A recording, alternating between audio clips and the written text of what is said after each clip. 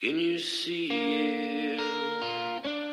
Did you notice? Check, but the puck comes right to Pettersson, who tries a bank pass for Besser. In with a shot, he scores! A moment's notice. At arm's length. To the line, Hughes scores!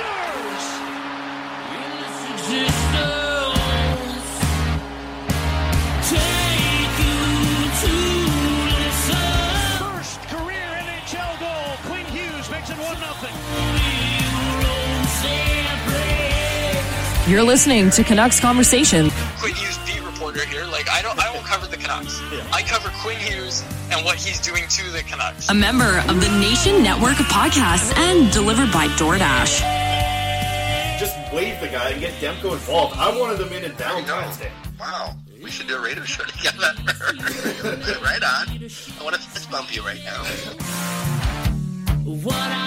Thurl steals, cutting in, shoots, scores!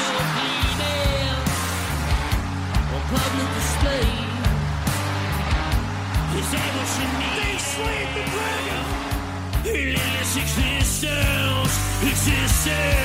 Don't waste all the good stuff on the off air. Let's go.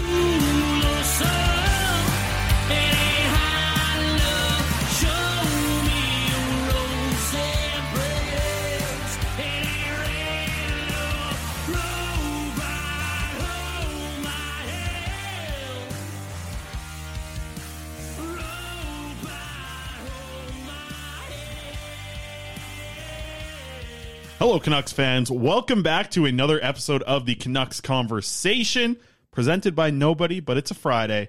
And this show on Fridays is presented by the great folks at Zephyr Epic. Be sure to use promo code Hockey Season, capital H, capital S, all one word, Hockey Season at Zephyr Epic. That's going to get you $5 off your order, and you have free shipping Canada-wide on all orders over $50. The Series 2.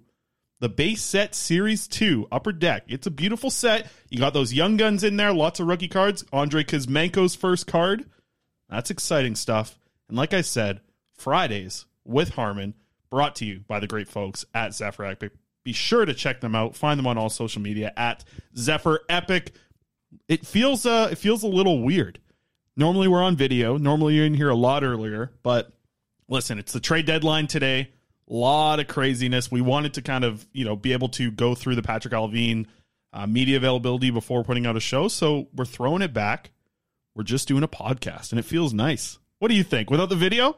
Was it weird for you? It's weird for me because I do it 5 days a week. You show up here once. It's funny because normally when we do video, I will just wear some random sweater. And today, because I had a couple shows to do and because I thought I was going to go to the availability, I actually wore a nice coat too, and I was like, oh, this will look great on video, and nothing. So yeah, you get all dressed up for me, and I don't even let you show it off on the video. That's you could have thrown on one of the chains, like it could have really fit the look you're on. I know. Right Next time. Okay, fair enough. Well, hey, trade deadline. It's funny because we joked about this a little bit before we started recording here. It's like we don't know if we really need even an outline today. I pulled up a bunch of different quotes here from Patrick Allvin that we're just going to kind of get to.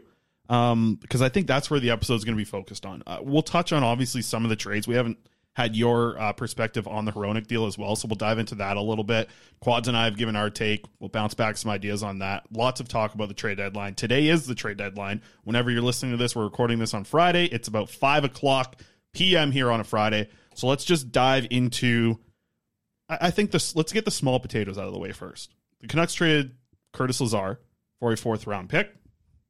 A little bit of an interesting one. Definitely came out of left field when you saw this trade go down. Cool, yeah, decent move. No problems there whatsoever.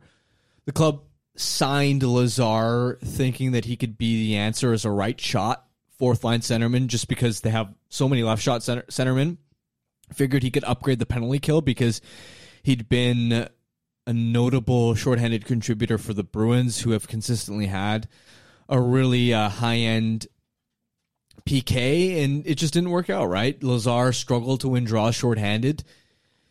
The PK was a disaster from day one, and Lazar was one of the players that consistently got tagged for a ton of goals against. The PK, as we record right now, is still 32nd, I believe, dead last in the league, so it didn't make a lick of a difference while at the same time, Nils Oman out of camp became a surprise emergence, a potential fourth-line centerman moving forward. Lazar had term beyond the season, just spent most of his time on the wing.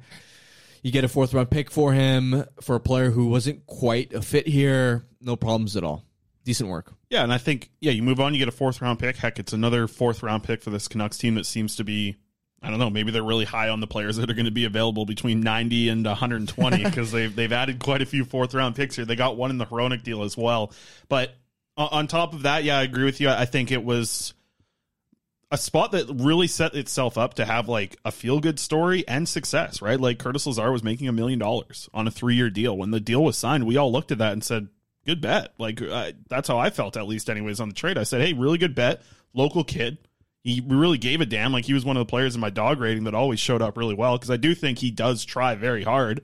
The offense very much seriously lacked. And to me, it wasn't about the hockey player Curtis Lazar. It was what he was bringing to an NHL team that just didn't fit well with the Canucks. Like I do think he's an NHLer in the right role. I don't think that the role that the Canucks were hoping for, they didn't get that. They didn't get the right shot face-off guy who's going to go out there and maybe be the first guy out there on the penalty kill for you. He was never that. And when they did try to put him in that role, it didn't work. So they move on. Also a lack of offense, right? That's he was a a big complete black hole, and Alvin referenced that.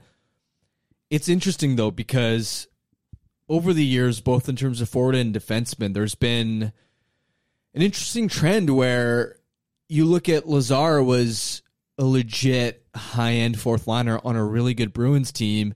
You look at Jason Dickinson was a really effective bottom six player on the Dallas Stars. He was ahead of, in one season, he played more 5-on-5 minutes per game than Rope Hintz.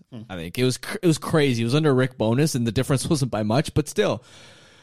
You have these players come over, and it, for whatever reason, just doesn't quite work, right? Of course, offensively coming over, we've seen Andrei Kuzmenko pop off, and he's been such an excellent story.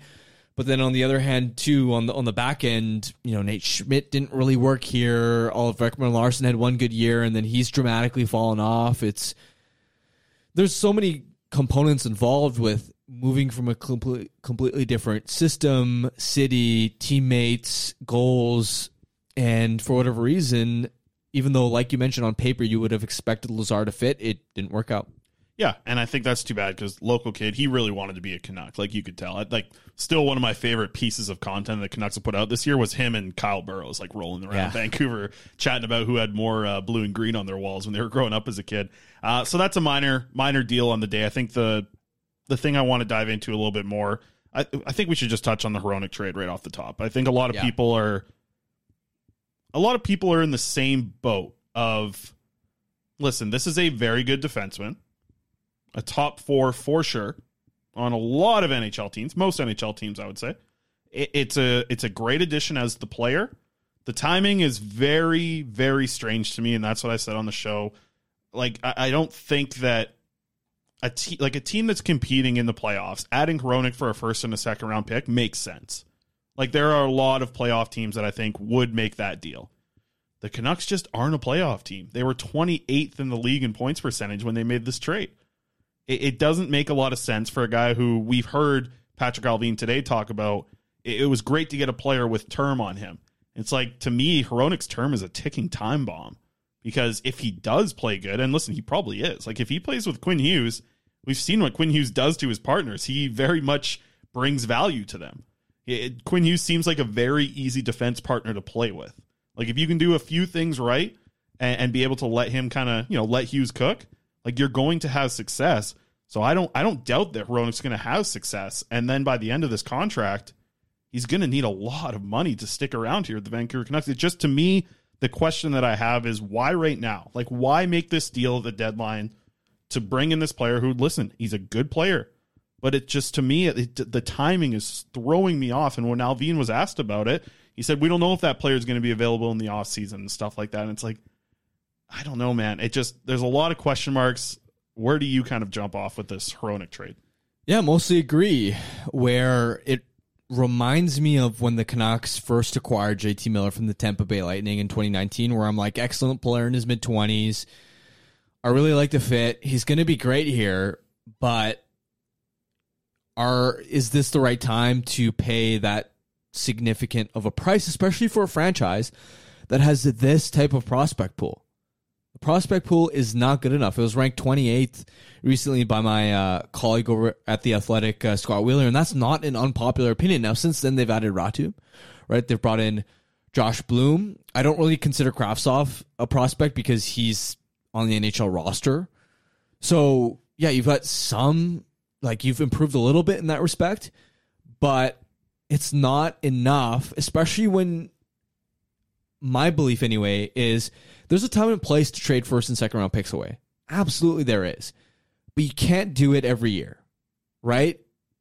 And for me, when you're consistently trading first and second round picks away, you create an environment where, to me, if you do it before you're actually in a legitimate window, you're never going to win a Stanley Cup. Your window is so much smaller because of it. Exactly. So to me, I look at this team and I'm looking at this overall retool project, and I'm like, sure, if Hronek's a hit, if you're able to move money in the offseason, if Demko rebounds, considering the clubs had the 32nd ranked save percentage in the league this season, sure, you've got reasons to believe that this team can contend for a playoff spot. Maybe they even make it, but then what? I think this is one of the trades where you improve quickly now, but you lower the ceiling of what your team could be down the road. I don't know how you build an elite team at this point in time anymore. It feels like a loan with an incredibly high interest rate, right? It's just like, it's one of those payday loans that you need. And it's like, oh, like you're giving up a lot right now that also it doesn't even need to be cashed in. Like, what is Steve Yzerman going to do now with all these picks he's been able to get? He has all the options. The Canucks don't have options anymore. And I think that's, like, I get a lot of people that they say draft picks, like, oh, a lot of them aren't going to pan out. And yeah, like, a lot of them don't pan out. Maybe that Islanders pick ends up being 23rd overall and you don't get anything. But maybe you get another Brock Besser. Maybe you get a player of that caliber, but at least you have the option. And then on draft day, you're sitting there. Maybe then you have it. It's just you took away the option over the next 3 months here with using that first round pick. Not only that, but when you hit on a player in the draft, you get their cheapest years, right? You're first going to get entry-level contract value. Then for years after that, they're going to be cost controllable. Whereas when the Canucks get a player like Hronek, it's like, yes, for next season he's on a team-friendly deal. Then right away you got to pay him a big contract, and the rest of your core already, especially once Elias Pettersson is also paid at the end of next season, your entire core is already paid market value or higher. So it's hard to really build an elite team in that sort of cap environment. And don't forget, Hronek was a second-round pick. Yeah. Right? If you have enough of these bullets, right, you're not going to hit on every one of them, but eventually you will hit a Hronek, or when the Canucks traded a second-round pick for Sven Baertschi, right? People during this reclamation project phase with Jim Benning were saying, oh, well, a second-round pick is much less likely to hit than Sven Baertschi, right? And it's like, yes, statistically that's true, but if you keep making that sort of trade, yes, eventually you'll end up at a point where, yeah, the Canucks got some utility out of a Baertschi, but then Calgary got Rasmus Andersson, who's a top pair right-handed defenseman on his ELC, and now on an incredible team-friendly, just over $4 million cap hit, right? Well, the Canucks lost the ability to not only they lost half of the time with Hronek on a team-friendly deal, right? He's playing above that right now, I'd say, more than his contract. Oh, yeah. Is. They lost half of that. They lost the full ELC. They also lost the time when they had him as a prospect and had some options with him. Like, think about Aatu Ratu, how he was a good part of the trade coming back. I'm not saying he was more than the first-round pick, but he was a good piece in that trade to make it happen for Bo Horvat. He was the high-end prospect to get. Yeah. Higher-end prospect. Ratu might not pan out to anything. But the Islanders had the option still to use that draft pick on a player they like, watch him develop for a year or two, and then trade him again. The Canucks are throwing away that opportunity in its own right to have flexibility with these players and prospects because, man, like, I look at it and just thinking of the players that like Brock Faber being a massive part of the trade for Kevin Fiala, right? do we know if Brock Faber hasn't played an NHL game? And he was a major piece in landing Kevin Fiala. Like, these prospects, these defense prospects, this dude just played NCAA hockey. Nobody knows if he's really going to be incredible at the NHL level.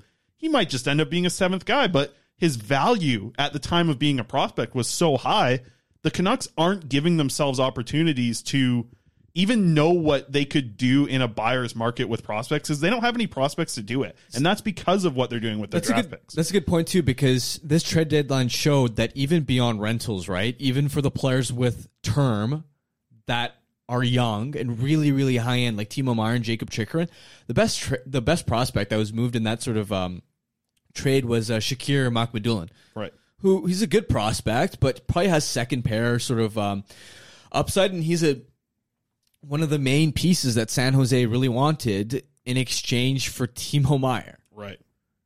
Right. The other point I want to make, right? Sorry, just to that, that's a great example, because the Canucks, like, I said this, I think, a couple weeks ago, actually, in the Horvat, like, the Canucks are never going to know what it's like to have a valuable prospect, because he's either going to be playing in the NHL or they're just not going to draft him. Like, they won't have the pick to draft him. So they are never going to know what it's like to make that move of, like, hey, like, we have this prospect that we like, but this other team really likes this right D prospect, and let's go use it to get a Kevin Fiala. They did it once with Madden in the Toffoli trade. That's the only time I can think of. Yeah, half decent example there. And that is the situation that I guess came from, and Madden wasn't even like a top pick, right? He's a third rounder, fourth rounder. Yeah. So that's the thing that worries me, is that the flexibility is so gone that the Canucks now are banking very hard. Like, they're putting all of their chips in on being competitive, in my eyes, and from everything that's playing out and the conversations that we've had in media availabilities with the president and the general manager. In my eyes, everything is pointing to the 2024-25 season of them being competitive. What is there? They're going for next season. Yeah, next season even. Like, all the actions that they've made, including initially re-signing JT Miller, then re-signing Brock Besser, then signing Ilya Mikheyev, all of these moves, to me, especially when it's been done before they shed any salary cap space out, that suggests, especially when we heard Alvin talking about the stakes for next season, like bringing in Rick Tocchet at that point in the season, that was odd timing too, right? Mm-hmm.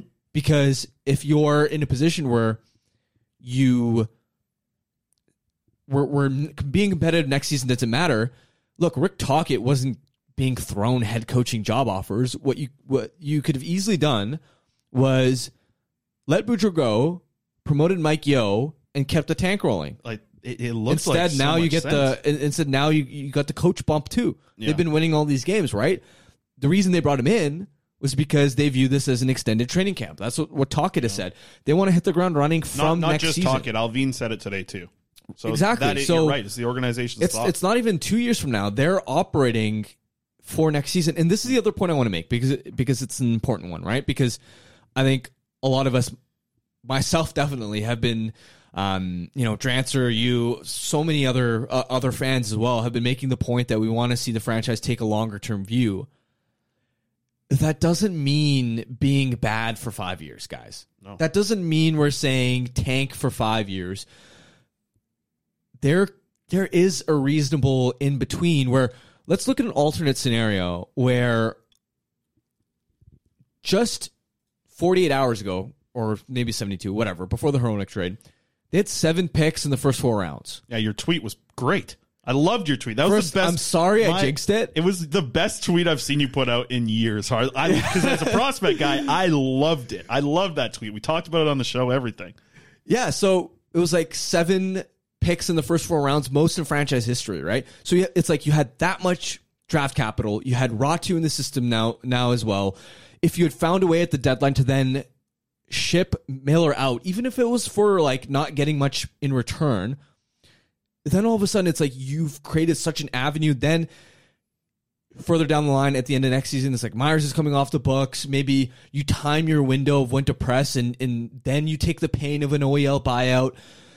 You then also have time, a year or two, to wait for like Besser and Garland's extensions to be like more palatable for teams to take on, where it's like they have less term on them, so they become easier for teams to sort of take on. You can ship out Beauvillier at next year's deadline for a return. It's like, and then for next season and maybe the year after, all you do is make sure that your top priority isn't being competitive right away, right? So you get another high pick next year, maybe the year after, and it's like in 2 years' time, you can start then you can start making Hronek type trades, right? I wasn't like, this didn't have to be either we go all in now or we're going to be bad until Pettersson is 30 plus, right? Like even waiting just 1 or 2 years before hitting the accelerator would have been enough to make a lot of progress. It's what I said about the Hronek deal is if they did this at next year's deadline, I would have been like, okay. That's more acceptable. I was like, I can see that you are going for it next year. You're right. They are going for it next year. And here's the thing that I think is so interesting. I haven't heard anybody bring this up, but like they need to make the playoffs next year.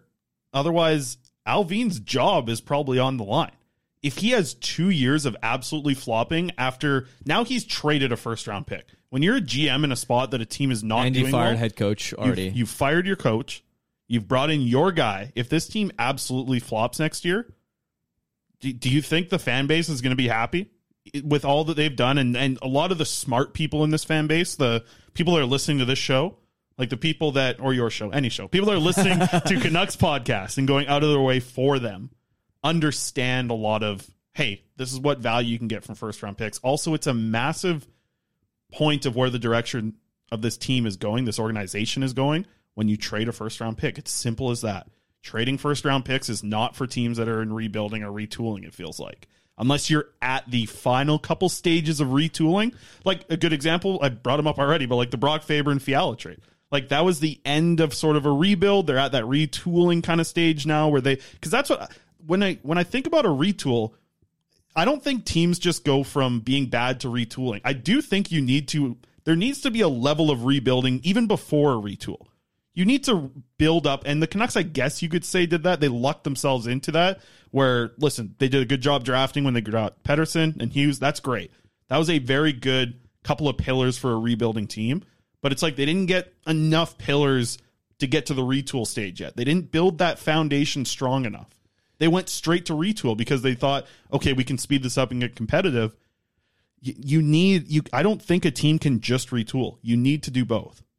It's just about how long of time you spend rebuilding and then retooling and then being competitive. It's also just frustrating because then you see an organization like Detroit go out, right?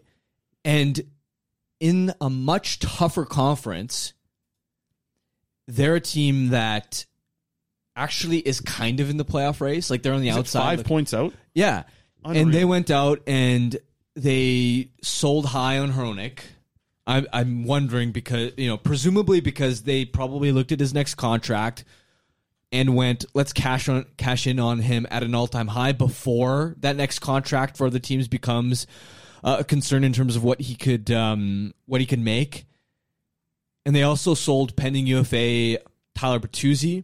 Now they have all this cap space. Now they have all these first round picks to do whatever they want in the offseason, right? Like they can go out and they can acquire the next DeBrincat or Fiala because they're in that window then where it makes sense. And you heard Yzerman say that we're not a cup contender. We're not there. If we were there, like I would have held on to these guys. But there's a GM that understands you're not gunning for making the playoffs.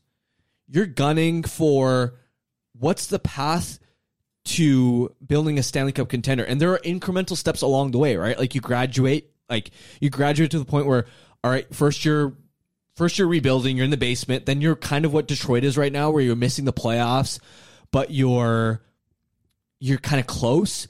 And then like I imagine, my guess is they'll try and make additions to be competitive for the playoffs next season, but they're going to do it in a way that doesn't compromise their ability to be an elite team in, let's say, 3 years. Yeah.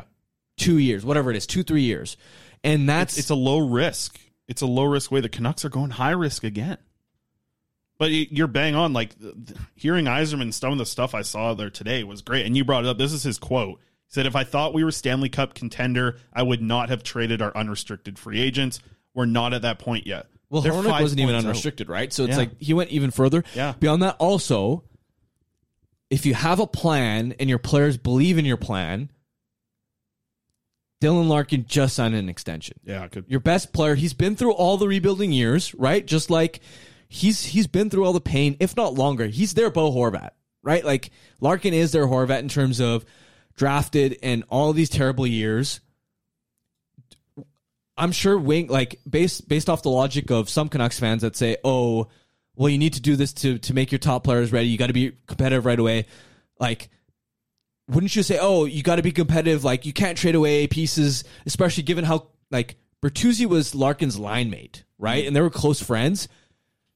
And it's like, by that logic, you'd be like, oh, you can't trade those guys away because Larkin's not going to want to stay. Well, guess what? He believes in Steve Yzerman's plan because he sees the vision and he sees, look, I can believe in this organization, and so he resigns long term. And to think of all the stuff that Dylan Larkin has had to go through with this Detroit Red Wings team, like I don't have the numbers exactly in front of me, but I have to assume even more losing than the Canucks over a year. Even though Horvat had a lot of losses here, the Red Wings were really bad for a while too. Like they were very bad. I don't know if they were tanking or what was exactly going on there, but I'm looking at their stats right now. Well, Ken Holland had just left them a complete mess. Yeah, I see 3 seasons in a row of 70 points, and then the 2019-20 season of 39 points. In a full... actually, that wasn't a full season. It was 70-ish games. 68, 69, 70 games, that range. Yeah. I think that is... Yeah, that was 60 to 50, 40... Yeah, 72 games. So 72 games, 39 points. Follow that up with the bubble year, I guess. Or the year that finished off. They had a 19, 27, and 10 record. Follow that up with a full season with 74 points. And then what they're doing this year, where they're actually winning more games than they're losing. And that's why... I think when you execute a plan correctly, you can get these players like Dylan Larkin to buy in and stay around. And the Canucks probably could have done it with Bo Horvat too, if they would. You know what? Not even just that. I just think they made a bad decision in the offseason to go with JT Miller as their guy to sign long term, and that's why he's gone. And but you could have got Horvat to sign in that same similar deal to what Larkin did, maybe probably less in the offseason. And just I mean, I don't know. I think Canucks fans are rightfully jealous of seeing how Steve Yzerman operated at this trade deadline, because it took a lot of patience, I'd say, and also just really evaluating your team and where they're at instead of what happens, if you get good goaltending, if OEL bounces back is something like Alvin talked about today. And like these so many ifs and maybes and hopefullys. And we've been saying it for years, man. You can't expect much when the best case scenario comes from a maybe or an if. Like you need to have some things for sure that are going to get you to that point. And I think a lot of it comes from just rebuilding the correct way. And we're not seeing that. So it's unfortunate. It is unfortunate. And I've been saying it all week on the show. The thing that I see with this Canucks team is like, you kind of brought it, you touched on it a little bit. Like no talk about getting closer to a Stanley Cup. In the past, like from Alvin today in the press conference, nothing about that. The Canucks, I think, are just going to put out a team that's fun to watch when you're at Rogers Arena. And the fans that come once a month or whatever it may be, if you're just a casual fan, they're going to enjoy it. They probably like the Hronek deal, right? You're like, okay, hey, look at this puck mover. He's going to be playing with Quinn Hughes. They have a fun pairing. They'll be competitive for the playoffs next season. They will. They totally will. But you touched on it there. And we kind of both talked about it here. They're only getting half of that sweetheart deal with Hronek, and this whole season's a write-off, so you're really only getting 1 year of a deal with Hronek making decent money, playing above what he's making. After that, and I've heard you talk about, I think you talked about this on the Vancast the other day. It was either the live room or your guys' main show.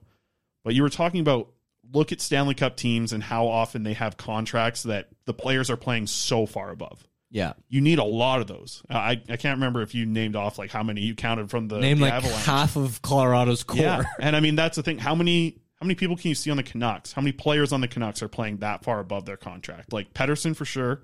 Quinn Hughes. Not even like with Hughes too. It's like, it's a good contract, but it's like not like, that's not the massive level of bargain that I'm even talking about, right? Like Demko would be that if he's at his best, right? Right. If he's what he is last season, but even with Pettersson, right? Like at the end of next season, he's not going to be that bargain anymore. He's going to be paid, like he's still going to be obviously worth his contract, sure. might be worth a little bit more than whatever he's paid, but he's going to have a huge ticket. Let's get to the wing a little bit. Actually, you know what? We'll take a quick break. We got to do these ads things, which we don't have to do anymore. We used to actually have to record our own ads. Now we got this whole process here. It puts it in. So we'll take a quick break. On the other side, I want to talk about wingers. And guess what? We have so many options to talk about because the Canucks have so many damn wingers. All right, we'll get to that on the other side. All right, we're back talking about the wing and the wingers that the Vancouver Canucks have. It's going to be very difficult to move money because right now, correct me if I'm wrong here, the Canucks are over the cap next year if everybody's healthy.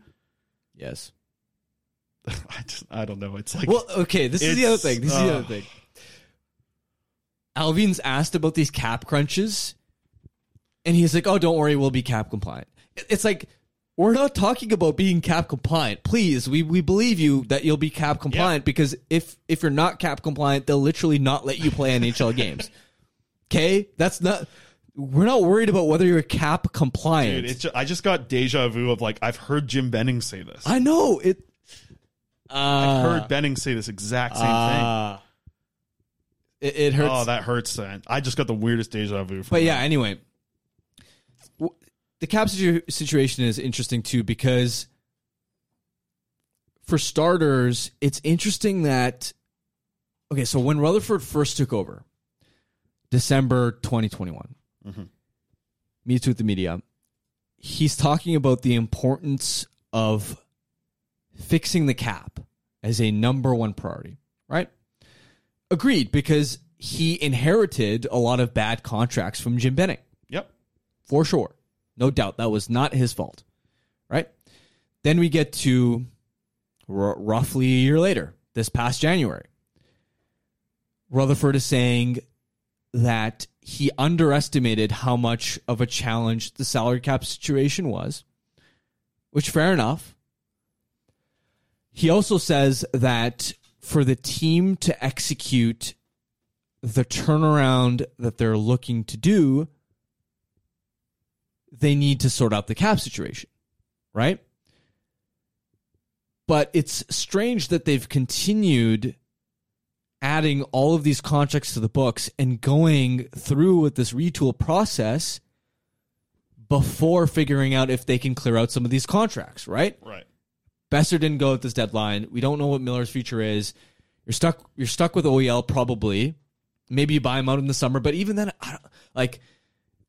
OEL's hurt right now. Like, how bad is the injury? Because the Calgary Flames, for example, would probably have bought Sean Monahan out in the last offseason, but he was hurt. You can't buy out an injured player. So we'll have to see what his health situation is. Tyler Myers, is that a movable contract, especially if he still has, I don't know if he still will in the offseason have some level of trade protection in terms of no team lists or whatever, a 10-team no trade list or whatever. So it's just, it would have been one thing if they are like sending all this money out and then sort of going all in because they've proven that they can create the flexibility required. But they've just continued like same way when they re-signed Besser, Miller, signed Mikheyev, when they then now have acquired Hronek and they're looking at in a year or two he's going to command a significant contract. They're just adding salary. And it's funny because we talked about this I think before we started recording too. I'm very curious, and I didn't have the time to do it today because things were busy. I got a bunch of random things to get to later on the show, too. Some updates that aren't major, but minor. You know my thing. My prospects, my NCAA. I'll get to that later. But I didn't get a chance to do it today and look back at Patrick Allvin's trade deadline press availability last season because if I remember correctly, a lot of the salary cap situation when he talked about it was something that they would handle in the offseason. They could work on this in the summer. We come back this year, and at training camp, when Patrick Allvin is talking about it, it's like, it was harder than we thought to move money. It's like, yeah, Did he say the exact same thing today at the trade deadline about, we're feeling like we can move some money in the offseason, all that stuff? Are we going to come back next season and the Canucks haven't been able to move Brock Besser, haven't been able to move Connor Garland, Tyler Myers, all of that stuff? Well, they'll have to. The question is just what level, like what pain is it going to require? And right? how difficult is it now that teams know? Now that like every team, you think we know about the salary cap when we look on Cap Friendly? Teams have like full departments that are doing this and being like, hey, the Canucks are screwed. Okay. We can get what we want here. This is also one of the biggest red flags I saw from the press conference today was Drance pressed Alvin about that sort of cap situation. And first of all, he brought up the idea that you guys don't look like you'll have the cap flexibility to be able to add impact players when they're available at sort of bargain prices on the trade market when other teams can't afford them. And he specifically cited the Devon Taves example, John Marino. And Alvin said, yeah, like we're effectively not going to be in that market, right? Which, first of all, that sucks because that's your opportunity to acquire players for less than what they should typically be worth. But second, then he continued and said, well, the Tampa Bay Lightning are capped out and they've won championships. And it's like, that's not analogous at all, right? Like, it's like, sure, you're spending equivalent amounts of money, but number one, when Tampa Bay, like, and this is the biggest thing, like, when a team is up against a cap, one of the biggest things you need to look at is how many liquid contracts do they have? How many contracts could you pick up the phone today and within a week find a way to trade or get off of? Tampa Bay has always had contracts that they can get rid of, right? They got rid of the Miller contract because it's a good deal to the Vancouver Canucks. The Vancouver Canucks gave them a first-round pick. The Tampa Bay Lightning used that first-round pick to acquire Blake Coleman at under $2 million for 2 cup runs. There you go, championships, right? This summer, they were screwed with the cap, the Tampa Bay Lightning. They had a bunch of extensions to give to the likes of Cirelli, Sergachev, Chernak. Guess what? Somebody wants Ryan McDonough. Out the door. Yeah. You're able to make that trade. So, first of all, the Canucks' contracts aren't liquid. Like, you can't trade them easily. We're finding that out now. Teams just at the full freight of their contract aren't very interested in Connor Garland, Brock Besser, Tyler Myers, Oliver Ekman-Larsson. I forget if this was Donnie and Dolly, you guys on the live show, but I heard Farhan say he talked to Bill Guerin and he said, yeah, I love the player, but you can't pay Brock Besser $6 million.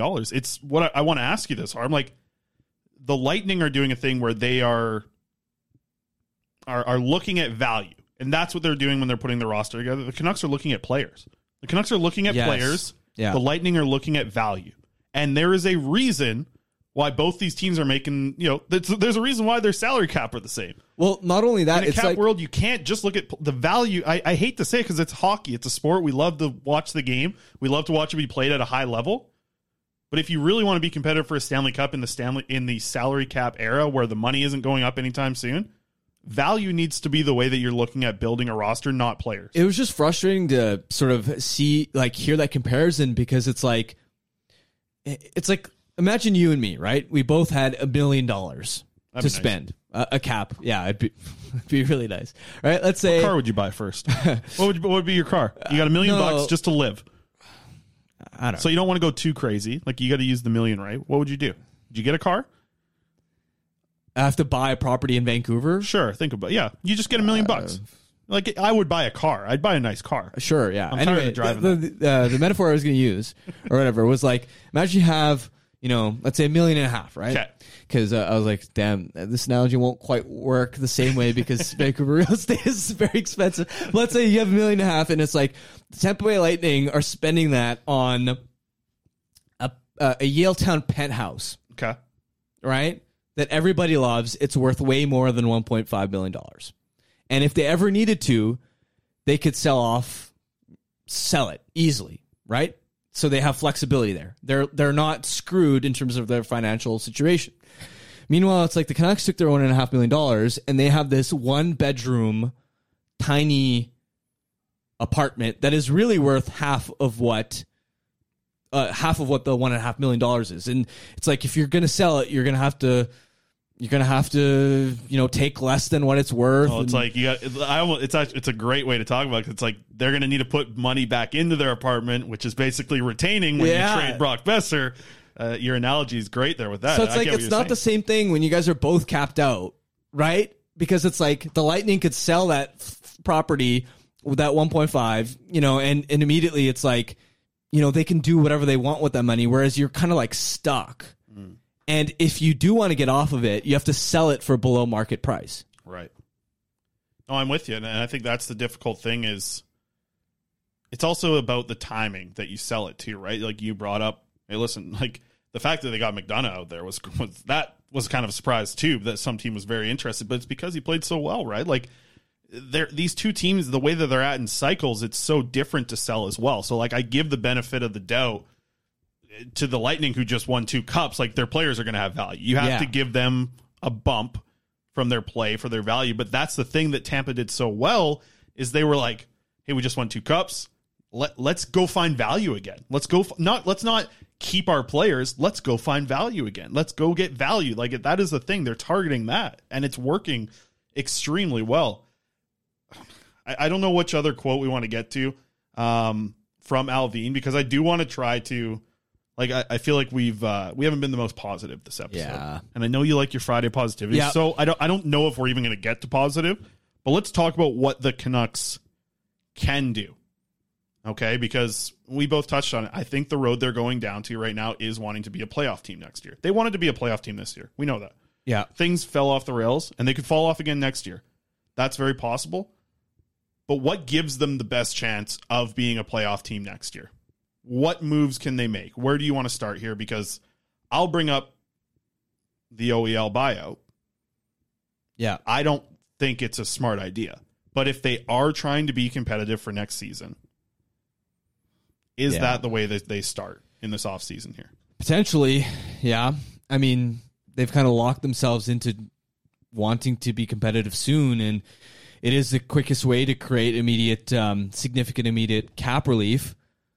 Either way, regardless of whether you keep him or not, the fact of the matter is you're not penciling him into your top 4 anymore, regardless of his contract, which means that behind Hughes, you need another top 4 defenseman, right? Like either on the left side, or it sort of depends, because on the one hand, part of me has wondered, yeah, in an ideal world, if you had a deep enough decor, you'd play Hughes and Hronek together. Mm-hmm. But can you afford to do that when you have such little talent? I question that the way that Alvin was talking about it today, talking about a 1-2 punch. Is he talking about they're on the ice together giving you a 1-2 punch, or he's the first pair guy, he's our second pair guy? So I think that gives you options. Because in my eyes, listen, the partner that you're looking to find for both of these defensemen is easier than the contrary, where, listen, it's hard to find puck-moving defensemen, especially right-handed guys. So it is a tough, like, Hronek is going to help this Canucks team a lot. I do think that. Unless Yzerman knew something and why he was trading him here. Listen, man, like, this whole, hey, how's your shoulder? Oh, it's upper body. Like, you don't know what that could be moving forward, but we'll have to just see how it happens. I do think Hronek's going to be successful there, but you're right. Like, you need another top 4 defenseman, somebody who's defensively oriented. Mm-hmm. Right? Somebody who, because Hronek, I'd say he's definitely improved his defensive game to the point where it's not a concern at all. I found it interesting that his second year in the NHL, he's playing 3 minutes a night on the penalty kill. Year after that, 2.5. It's basically dropped 30 seconds a night per game as the season's gone by. Like, yeah, his first season, he did a little bit. Second season, he was killing a ton of penalties. Third season, killing less. Fourth season, killing less. This past season, killing the least of his career. So, like... Yeah, so, I mean, just in general, right? They don't have any, especially Ekman Larsson was kind of that defensive stalwart kind of piece for them last season, right? So they don't have that, right? They don't, especially when you're losing Shen. You obviously lost Tanev years ago, right? You need that sort of defensive stalwart sort of player, whether it's a right side guy to caddy Hughes or whether it's a left side guy to potentially complement Hronek. So aside from that, a top 4 defenseman, which is a difficult ask in its own right. I mean, you need another center. The thing, I guess, what you're saying though about, like, you need a top 4 defenseman, but you also need you need the easier part of a top 4 pairing to find, I think. Right? Like, you need like a defense. You don't need a puck-moving juggernaut. You need a guy who is trusted defensively. That's the type of thing I think you can find easier. Like, Hronek would have been harder to find. For sure. For sure. I just think that, going into next year, like, I guess the big thing is you hope that, hey, Ilya Mikheyev comes back and he continues to play well. I mean, he was on a torn ACL this season. Well, like, the goaltending, you'll hopefully get some. That's the biggest thing. That's by far the biggest aspect.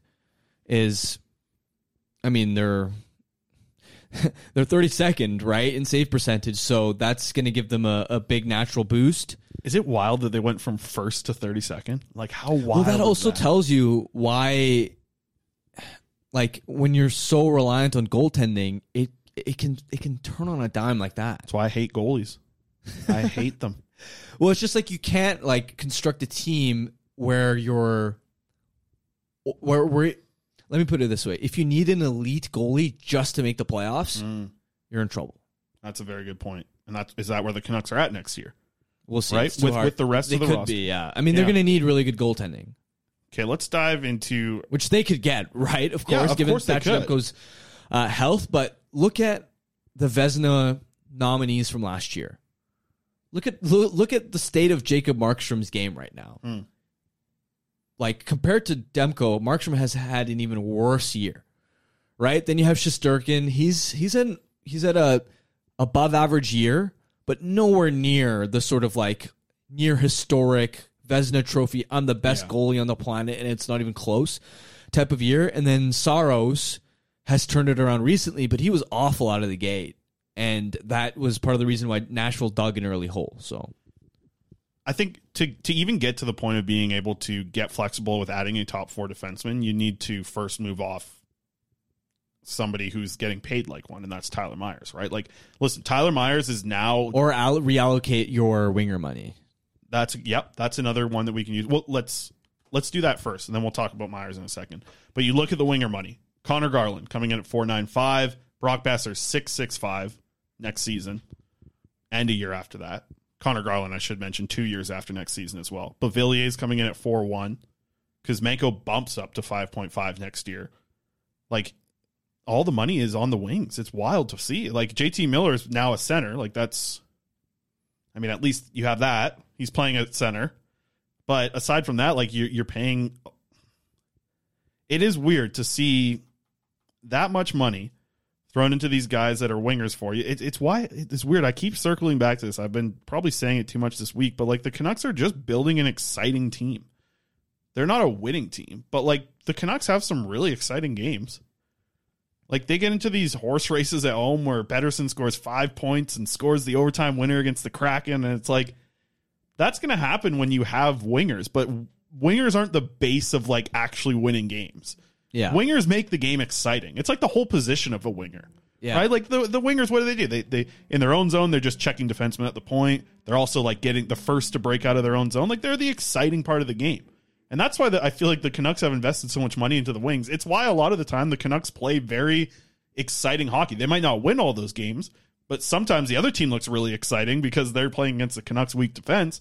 It just feels like all this money invested into the wings is showing up in the results because, yes, it's exciting. There's been really fun games this year. They have been, and that's great for the fans that are coming to Rogers Arena. So I don't know. It just feels like that's not the way to build an actual contender, and I think that's what's going to hurt them in the long run. We saw that reflected in the market value prices this past offseason, right? Where wingers held less value. Look at when Columbus had to shed salary, right? Bjorkstrand was a 28-goal scorer. He'd been on a great point pace the year before that, too.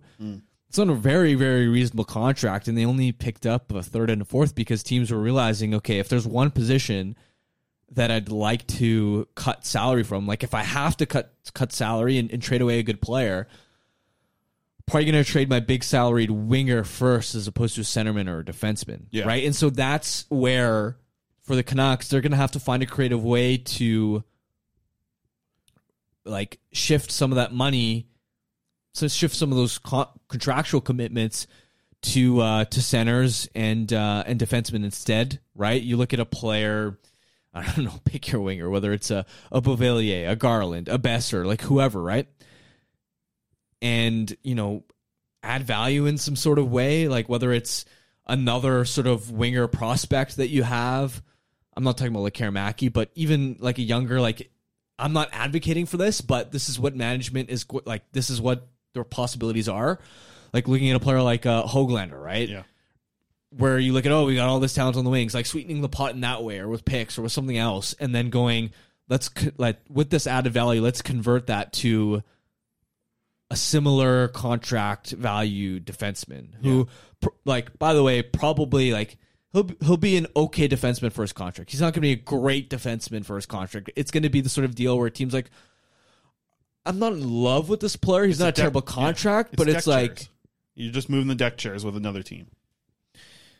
Well, yeah, and then you're going to have to hope that player can, provide, if that player provides more value at defense or center, then it's like you've made an upgrade. Here's if a you question. have other wingers to replace the value of a departing Garland or something, right? A question for you is, did the Canucks miss out and make a mistake here at the deadline by only using one of their 3 retained salary cap spots? Did they miss out? Listen, it could have been a 4th round pick, 5th round pick. Do you think that was a mistake on their point, or do you think they were holding out late to see? And the strange thing was Patrick Allvin said, listen, I didn't have an offer for JT Miller. A team called him, he said this morning, early on the trade deadline morning, but it wasn't resulting in anything. Brock Besser deal, you kind of thought if that was going to happen, it was going to have to be retained. Did the Canucks miss out here on just adding literally a free asset? You're paying money. You're taking some money of the salary cap, but it's a free asset from actual roster construction. They only used the retaining money on the Horvat deal. They had 2 other spots open. Yeah, and those would have obviously expired at the end of the season, right? I mean, it depends because I wonder how it works with someone like Miller, right? Where let's say a team's willing to give you the sort of package the Canucks actually want, right? Because the Canucks clearly don't just want to offload him. They want an actual, like, legit return. Yeah. What if a team's willing to give you that return if you retain like $500K per year off his, right? So he's a $7.5 million player instead of 8, right? Or 7.25, whatever, right? Like a slight retention. You're trading him before the extension kicks in. So it's like, does that use, like, for example, let's say you're trading him at the draft, June 27th. Okay. So does that use a retention slot for this season? Because a new player contract would kick in on July 1st. So I'm wondering, like, if you're trading, like, whether it's a Besser or like a Miller or like a Garland, like, that's one thing that I've been wondering. And does it count on this year's cap? Does it count for this season? I don't know the answer to that. Because I think some people might have heard what you just said and say, hey, can you just retain on Miller's contract right now? That's not the way that it works. No. So what you're saying is 1 year of the retention, would it kick into this year? I don't think it would make that much of a difference at that point. No, but in terms of your 3 max retention slots. Right. Right? Like, Yeah, let's say, let's say you've already retained, would Horvat still count? Because these contracts over, yeah. No, but player contract expire on June 30th. So would Horvat at that point, let's say you're moving Miller at the draft, does Horvat already count as a retention slot? And on top of that, if you've, let's say, retained salary for another like team as a third-party broker, let's say for a Patrick Kane, right? Is Patrick Kane still technically using up a retention slot because contracts go through June 30th? Do you understand what I'm saying? Yeah, I get what you're saying. Yeah, I'm just thinking about it. Yeah, I don't. I'd have to really dive deep into the CBA. Yeah. So it's like, I can, like, if that's the rationale, I can understand. I love looking up stuff in the CBA, so I'm going to handle that. So I'm not going to rip the Canucks until I know the answer to that. Because if that's how it works, then I don't blame them for keeping that retention. 2 spots open. Two spots open. Yeah, I would assume that it would, because but that's the thing. Like, the salary cap doesn't matter once you're in the playoffs. So does it end when the season's over? Yeah, I don't know. I don't know the answer to it. That's a good question. And it's been. I hope everyone's looking it up right now as they're listening. It's been so close to the end of the deadline that I haven't had a chance to look it up. So yeah. Okay, interesting thing. Let's close out with I've just got a few updates that I want to get to. There's players that you can give your thoughts on. Instead, this is normally when Quads completely dives out of the show. But I want to get your thoughts on it. So I heard from a very close source today to Aiden McDonough, and it sounds like things are trending in the positive direction. I was told today by somebody that 2 months ago they would have put it at like a 0% chance. But the Canucks have done a lot of work. Patrick Allvin talked about it today, that he flew down there to talk and meet with Aiden and his whole family, explain what the future was with the Vancouver Canucks. I sent out a tweet earlier today from the number that I was told was like a 60% chance he does sign. I had 2 texts from agents within about 10 minutes saying it's higher than that. The Canucks have done a really good job over the last 2 months. These are agents. These aren't people from the Canucks organization. These are agents that are hearing things, talking to other agents. So that's some good news, I think, at that point. And they've made it, I think, a lot of good, big changes over the last 2 months in his thought process. I'm not saying it's a guarantee yet, because I really do think that though this is good that Patrick Allvin's going out there and meeting with the family and talking about the future, that's all good. It's also really been a tough situation for the organization with Jack Rathbone, who literally is Aiden McDonough's best friend. So they talk every day, those two. They are, they're in, group chat. They have their group chat. We all have our group chats. That's theirs. They are chatting with them, a couple other athletes in that chat as well. I think it is. I do think it's more than a 60% chance, but I don't think it's for sure. But it is a little bit more positive than I think the news that we've heard on McDonough over the last little bit. I don't know if you have a thought on McDonough or not. That's good, yeah. The other thing I'd say is with Rathbone, hopefully there's an understanding that, look, when he got NHL games, he was bad. Yeah, he was. Straight up, like, I like Rathbone a lot as a kid. I think he's a great personality. I think he has potential in another circumstance to maybe get firing a role in the AHL right now. Back-to-back games with goals, too. Yeah, like 100%. If I was another team and I had a spot, I'd be like, sure, why not? If for free, later down the road, I'd be like, I'll bring him in as a reclamation project. Yeah. But I also don't think the Canucks screwed him over or anything to the point where if I'm Aiden McDonough, I'd be like, oh, he got no chance, right? And he's still got a multi-year one-way contract. Totally. He's making NHL money down in Abbotsford. Yeah, so. And I mean, he's had some injuries that he's battled over the time. There's obviously, it is hard for him in the position that he plays. I don't think it's all on the organization on how Rathbone hasn't made it to the NHL, because some of the stuff from the organization, it's you can't blame them. Well, I mean, you can for bringing in OEL, but it's you can't blame the evolution of Rathbone, because he's had Quinn Hughes ahead of him at number 1, OEL there at number 2. And then the Canucks, I think that's where you can actually start to put a little bit of blame there of hey, why are you playing Riley Stillman over him? Why are you playing this guy over him? Why is Guillaume Brisebois up there over him? I get those type of things. It just feels like Rathbone right now is being an example of, we're going to keep some guys in the AHL to let them really start to develop even more. Because I do think you are seeing that in his game. It's just been hard with the injuries that have kept him out. And listen, man, there's some bad injuries, both of them, that he's had over the past 2 years here. Yeah. On top of that, with COVID and everything. Jacob Truscott, who is playing with Luke Hughes' brother down in Michigan right now. That's where we've seen him play this season. He's been injured for the last little bit. I still have not been able to get an update on when he's coming back, but the word that I'm hearing is that he's going to sign after this season. I questioned it for quite a bit because I thought he would have the option, which actually very similar to McDonough, of going back and being the captain, because I think that's the way that Truscott's looked at from Michigan, and I still think that's a potential option, especially with him being injured as the season's kind of closing out here. He might look at it as kind of unfinished business and want to go back, but from what I've heard, he is looking to go pro this season, so we'll have to see if the Canucks are interested in that. Any thoughts on Truscott? Seen him at the World Juniors. He looked good there. He's just, to me, he's a support defenseman, and I like those guys.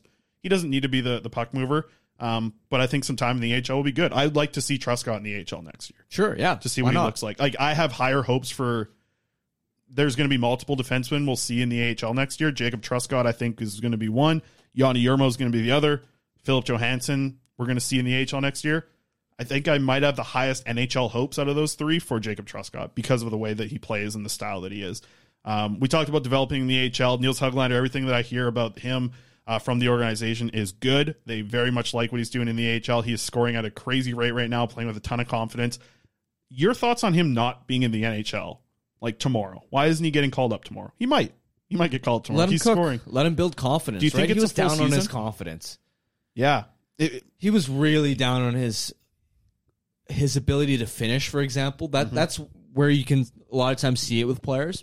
I think it was a mental reset just going to the AHL. That's why I'm curious to see how much time. Because when he went down to the AHL, his first game, like third shift, he tries the lacrosse. Also, what's like, Talkett's trying to implement this like details defense style. That's not Höglander. Yeah, but here's the right? thing. And Podkolzin's He's doing that though down with Carlton right now. Like he is a much more. Well, what I'm that's saying the is thing. like because of that, I don't want Höglander in a situation where he's like Talkett's like I can't trust this guy, and all of a sudden Höglander's playing like 8 minutes a night. Which, by the way, Podkolzin was for a while recently, just like consistently. You know, I didn't check his ice time after last night's game, but before that, there was like a 4-game stretch where he was like consistently under 11 minutes. Like some nights he was playing 7, 8, 9, right? So I'd rather Höglander build up his confidence in Abbotsford than barely play.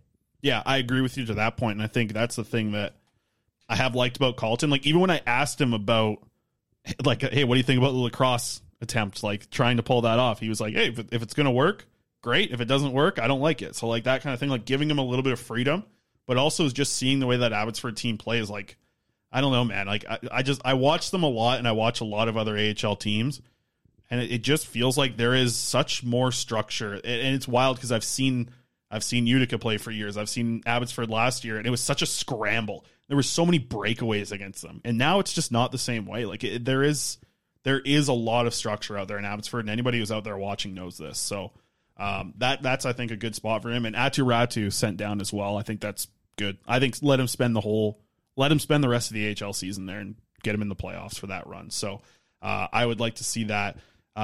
Jake Livingstone, everybody keeps asking about him. I don't think much has changed, but I did hear from an agent saying that this time is very busy for these agents who have these free agent players that are coming out of school, and Jake Livingstone is probably the big fish in the whole NCAA prospect coming out of NCAA as free agents.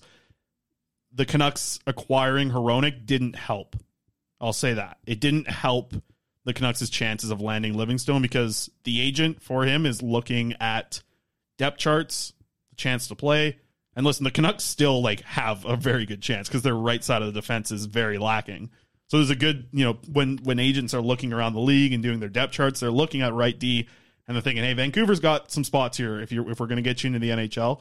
But the Hronek thing didn't help. It didn't help. That's all I'm saying. It didn't change, shift everything. I think the Canucks still have a chance of landing him, but it didn't help in the end. So that's all I got. And still, the other name I heard again today, this is the third time in the last month I've heard his name, Sam Malinsky in the Canucks. Watch for the right D out of Cornell. So watch for him. 24-year-old Cornell, been really good in big games in the NCAA. Third time I've heard his name with the Canucks in the same conversation. So I think the Canucks are going to be after this right D. So we'll have to see what happens there with that. Anything else you want to close out with, Harm? Nope. Good. You got it all out? You ready for your Friday night now? What are you doing? You got I've got deadline day's over. Yeah, no, it's not over. I've got to do a live Vancast, and then I'm probably writing after. So yeah, I feel you there. I got a lot of writing to do as well. But appreciate you stopping in here, spending time. I know we go a little long here on the shows with you. Let's see. I don't even know how long we went today. Well, over an hour. So good stuff. Appreciate you coming in here. Did I hear you're in early next week? Are you with me? Yeah. Oh, okay. I don't really know exactly what's going on. I know. Well, Quads has got his puppy Monday. now. If you're listening to this on Saturday morning, Quads now has a puppy. He's in for hell. He's in for hell. I've been saying it for a long time. It's a lot of work. I think he's in for a lot more than he's biting off. He's bitten off more than he can chew, just like that dog's going to be doing to his couch here in the next few days. All right. We'll wrap things up there. For my co-host, Harmon Dial, we got no producer today. That's just me producing the show. My name's Chris Faber. Thank you for tuning in to another episode of the Canucks Conversation. How about keep it to a thank you, Jim?